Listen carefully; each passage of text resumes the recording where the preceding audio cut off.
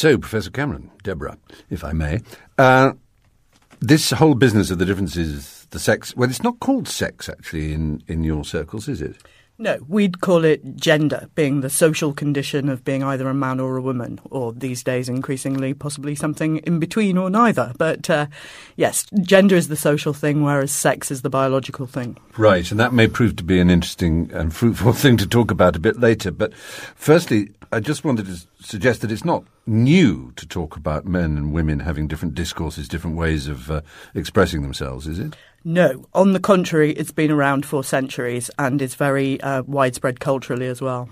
Right, so not just in Britain, not just in English speaking, but in all the cultures? No, if you go to, a village in Papua New Guinea, you'll find that people have strong ideas about the different ways that men and women talk. Right. They're not always the same ideas, though. In fact, they can be very different from ours.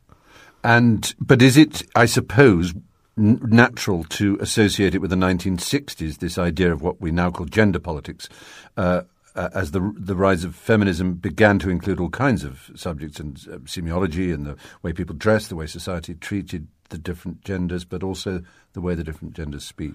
Well, that is when the matter of the relationship between language and gender began to be studied in a serious and systematic way, yes, although it had always been of interest also to dialectologists who also had strong beliefs about, which sex they were going to find using the most traditional forms of local dialect in various places.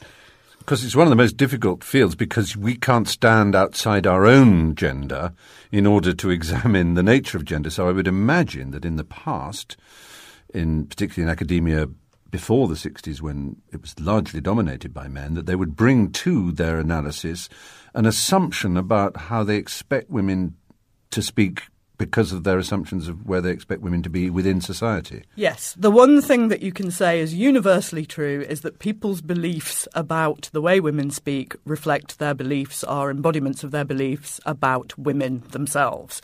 And that applies as much to, academics as to anybody else. Yes. And one of the ways, as we know from Freud onwards, and we probably knew before Freud, of course, just through our common sense and observation, one of the ways society looks at its keenest neuroses and its strongest contradictions is through comedy.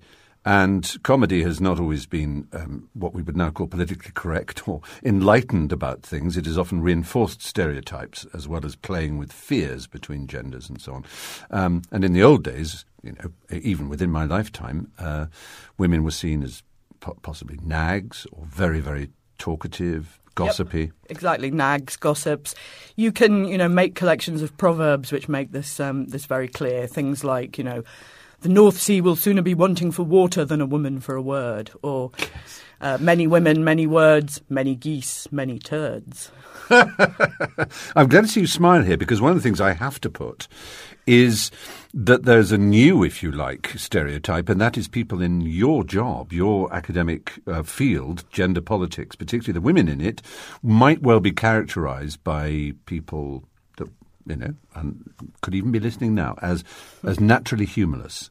There's this idea that you're all politically correct, that you don't, how many feminists does it take to change a light bulb? That's not funny, is the punchline, So that relies on the assumption that you're in a humanist profession that can't see the joy and pleasure of sexual difference and you want us all to be relentlessly the same.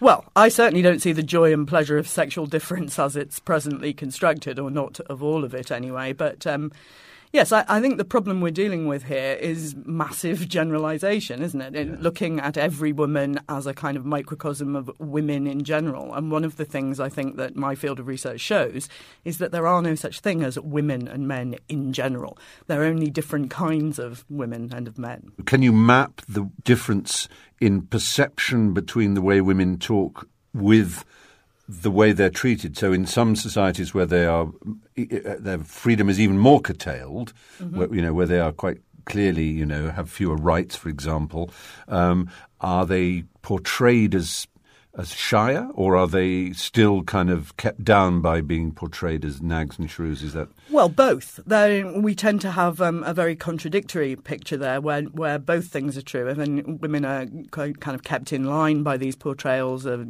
give them an inch and they'll nag you to death sort of thing. But at the same time, they'll be portrayed as, very naturally modest and delicate. And that's why, for instance, you never see them speaking on a public platform. It's their own choice, it's their own nature. And yet, the minute a woman gets up and speaks on a public platform, she'll be denounced immediately as a harlot. Mm. Now, it's interesting that I'm assuming that inasmuch as there is a huge intellectual divide, rather like the philosophical one between determinism and free will, there is a sort of equivalent one in cultural, social, linguistic studies, which is to do with the difference between what is biologically hardwired into us and what is culturally determined or culturally created. And in language, that has been a big issue in linguistics. And the field has been held, in terms of pure linguistics, if one can call it that, by the Chomskyites, who feel that our language is, as it were, to some extent hardwired. But the point of gender politics seems to be that it's culturally determined. Is there a dissociation there? Do you dissociate yourself from that side of linguistics? No, I believe both. I believe that the faculty that enables us to use grammatical language, the sort of language that all developmentally normal humans develop without being taught it, is indeed an innate faculty. But what is done with that faculty, the actual communicative behaviour, no Chomskyan would hold that is all, as you put it, hardwired. I think we should remember that hardwired is a metaphor, since your brain is not hard and contains no wires. And I think it's a metaphor often used in a very, very imprecise and lazy way. Why, thank you. I was hoping for that sound bitch slapping, if I can call it. I don't mean that in a gender-loaded way, though it's pretty hard to say it without being gender-loaded, I suppose. This is the field down which we go, of course, is that so much of our discourse is charged with gender specific insults, and particularly when we obviously are in the world of acceptable language on Radio 4. Things that we can't say on the radio. They are not only gender specific; they're often sexually specific as well. They are. Yeah. And do you think that is something that can ever be overcome? I mean, do you have a mission? I mean, are you trying to cleanse language of its gender loading or its gender unfairness? As a linguist, no. I'm trying to understand it and bring it to people's attention. As a feminist activist, yes, I might be trying to cleanse language of certain things, but being a linguist makes you aware that this is a very difficult job, which you can't sort of hope to do easily merely by getting up on your hind legs and shouting about it. Now, most of us might know the sort of anecdotal cliche of parents who try and bring up different gendered children as if there are, no boundaries between what expectations, and yet somehow the boy always seems to play with the gun and the soldiers, and the girl always plays with teapots and wears pink and loves it so much. Parents hugely overestimate the degree of their own influence on their children. They like to think that, upbringing in the home and the role models of one's elders is the important thing. But certainly with language, it isn't. The biggest influence on you is your peers. That's why, I, for example, you wouldn't know to listen to me. I was born in Scotland, in Glasgow, to Scottish parents. They emigrated. I talked like the peers I had, not like my parents continued to talk. So has anybody done any studies that prove or disprove the idea that there is a different way that women express themselves? I mean, the cliches, which I'm sure must exasperate you, that, say, a woman is more likely to talk about people and relationships and things that connect, and men are more likely to talk about work and jobs and or be more competitive, or to talk off personal matters and talk about football and things like that. Is that just, again, just the culture as it now is, or is there any way of separating it out and saying this seems to be something that is not cultural but is to do in all societies, even matriarchal societies? There is plenty of evidence that where it exists it is cultural, and there is plenty of evidence that some of the things that are said most often are completely unsupported by the evidence. The thing you just said, for instance, about women talk more about people, relationships, men talk more about, gadgets or football or whatever.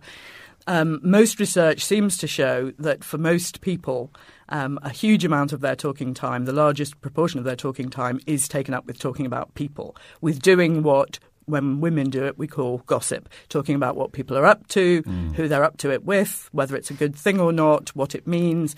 That plays a vital function for a social species like the human being, and therefore it has been found that both sexes do it, far more than they do anything else with talk. There isn't really a difference. But what there may be a difference at is what used to be known as the Australian dinner party, where people, sat round boy, girl, boy, girl, boy, girl, and by the time it came to pudding, the women had said, get out of the way, and wanted to talk to other women, and all the women are at one end of the table, all the men at the other end of the table. They may both be talking about people to the same degree, but they're talking to each other. They're not talking across, the sexes, across the genders. Is that a noticeable? It is a common finding, but I think that in our own society it is something that has changed very considerably, that mixed-sex friendship groups, peer groups, are much more ordinary and everyday than they used to be. And that reflects the very obvious fact that what you talk about tends to be quite closely related to your typical activities and interests. And in most societies, there is still a difference between men and women in that respect. I wouldn't consider that a very profound insight into the essential nature of the sexes. What about the nature of anyone who's in between, as it were, either in between in their sexual desire, like me, say a gay person? It used to be a sort of ho-ho joke. That man has so many female friends, he must be gay. It's just rather counterintuitive to an alien who might think, hang on, surely if he likes women so much, how come you're saying that means he's gay? But that's sort of one of the peculiarities of our gender-ordered world. And then, of course, we have now more than we've had in our history, certainly in the West. We have transsexuals who have fully gender reassigned, and they may have some insight into this as to whether they feel they need to learn to talk or want to talk differently, because there are some transsexuals, of course, who want to be a clichéic woman. Absolutely, yes.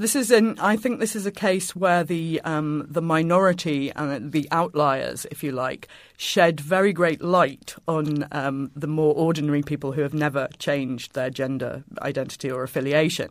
Because, as you say, transgendered people tend to fall into two groups. You can't totally generalize about this, but there are those who want to subvert or flout normal expectations about gender. What they want to communicate is, don't make assumptions. And so their style of talking, which for all of us reflects who we want to be seen as being, what kind of person we want to be taken as, their style of talking would sort of mix it up, would juxtapose incongruous elements, like someone who goes to a buffet at a wedding and chooses, sushi and potato salad. Right. Whereas there is another group of transgendered people who are actually much more invested in conventional gender identity than most woman-born women or men-born men are. For most of us, gender is a bit of a backdrop to other kinds of identity. Yes, I'm a woman, but I'm more like Anne Widdecombe than Katie Price, or whatever, to name two rather different exemplars of femininity. Yes, but, for the transgendered person, it may be very important, more important than anything else, to be correctly identified with your chosen gender rather than the one you left behind. And therefore, those people may have, the most stereotypical, most conventional buffet plate that you can possibly imagine, poached salmon and with mayonnaise and salad or whatever. If you take it that language is one of the means that we have most at our disposal for communicating nuances of meaning connected to the self, the person, it's very well adapted to that, because language is an area of human behaviour where very, very small differences, anything from how you pronounce a vowel to what you call the smallest room in your house, can be heavily loaded with social meaning. So it's even better than clothes. I can look at someone and think, right, that's a goth girl or that's a city banker. If the person talks to me, there's a whole lot more that I can tell about them. And clearly, within the kind of queer movement, there has been an opening out of these possibilities, and you are getting people performing gender in a great range of different ways. How far they really are subverting the kind of mainstream understanding of gender is a moot point. Most people are not gender rebels or gender outlaws. It's like with clothes that you may think that what you're doing is presenting a sort of inscrutable, subversive version of neither this nor that. But what you're understood as being is a weirdo pervert. So, with language, what is understood is as important as what is done. Performances have audiences, and language is actually a very interactive form of performance. And I might just end on that issue of performance, actually. I've heard, in a field that I sometimes dabble in comedy, I've heard women say, and there's always been this issue since I've been in the field, there aren't enough females here, so I do a show QI, for example. And people say, we need more women on it, we need more women. So, well, there's Joe Brand and there's, and Sandy Toksvig, and we list the ones who seem to be able to relax and have a good time and be funny in this particular format. Now, you may argue the format is invented by its producer, John Lloyd, who's a man, and I'm in it and I'm a man, and therefore somehow... But is it simply, I've heard it literally said that there is something phallocentric about a joke, that a joke is a penetrative thing. It's finished, it's not open and yielding, it's not, if you like, vulvic. I know this is sort of weird talk, but you're familiar with it, I'm sure. People have... Yes, I'm familiar with it, but I wouldn't give it the time of day. I'm glad to hear it. I'm not that kind of, that's a fairly essentialist and peculiar sort of argument. I think there's a much simpler explanation. I mean, comedy is an example... where a difference between men and women that actually is very historically persistent and very culturally widespread still makes a difference. And that is that women haven't had the same access to the public sphere of discourse, and that the conditions of women's lives don't encourage them to, if you like, not care what people think to the same degree as... I think the same is true for a lot of men. Not all men could make it in stand-up, obviously. But you have to have, or in political oratory or whatever it is. But over and over again, you get the same finding that when women go into a field that's public and that's historically dominated by men, the Houses of Parliament is an example, the House of Commons, you find them feeling like interlopers who have to kind of go by the rules punctiliously and don't, whereas in fact success is achieved by knowing when you can break the rules.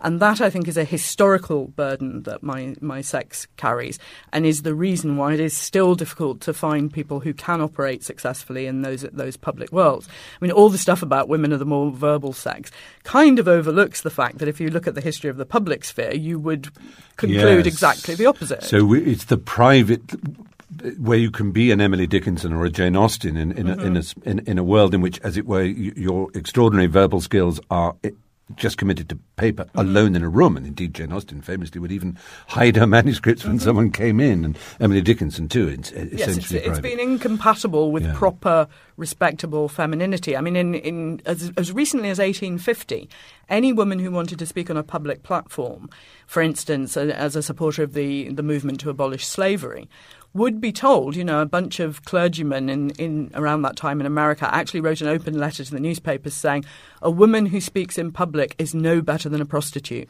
She is a prostitute. So you risked your reputation. Yeah, and for women until recently, that was a massive risk to take. It really would ruin your life. And even now, the historical kind of traces of that linger on in feeling, if people don't like me, if people think I'm a bit uppity, this is going to be sort of terrible for me.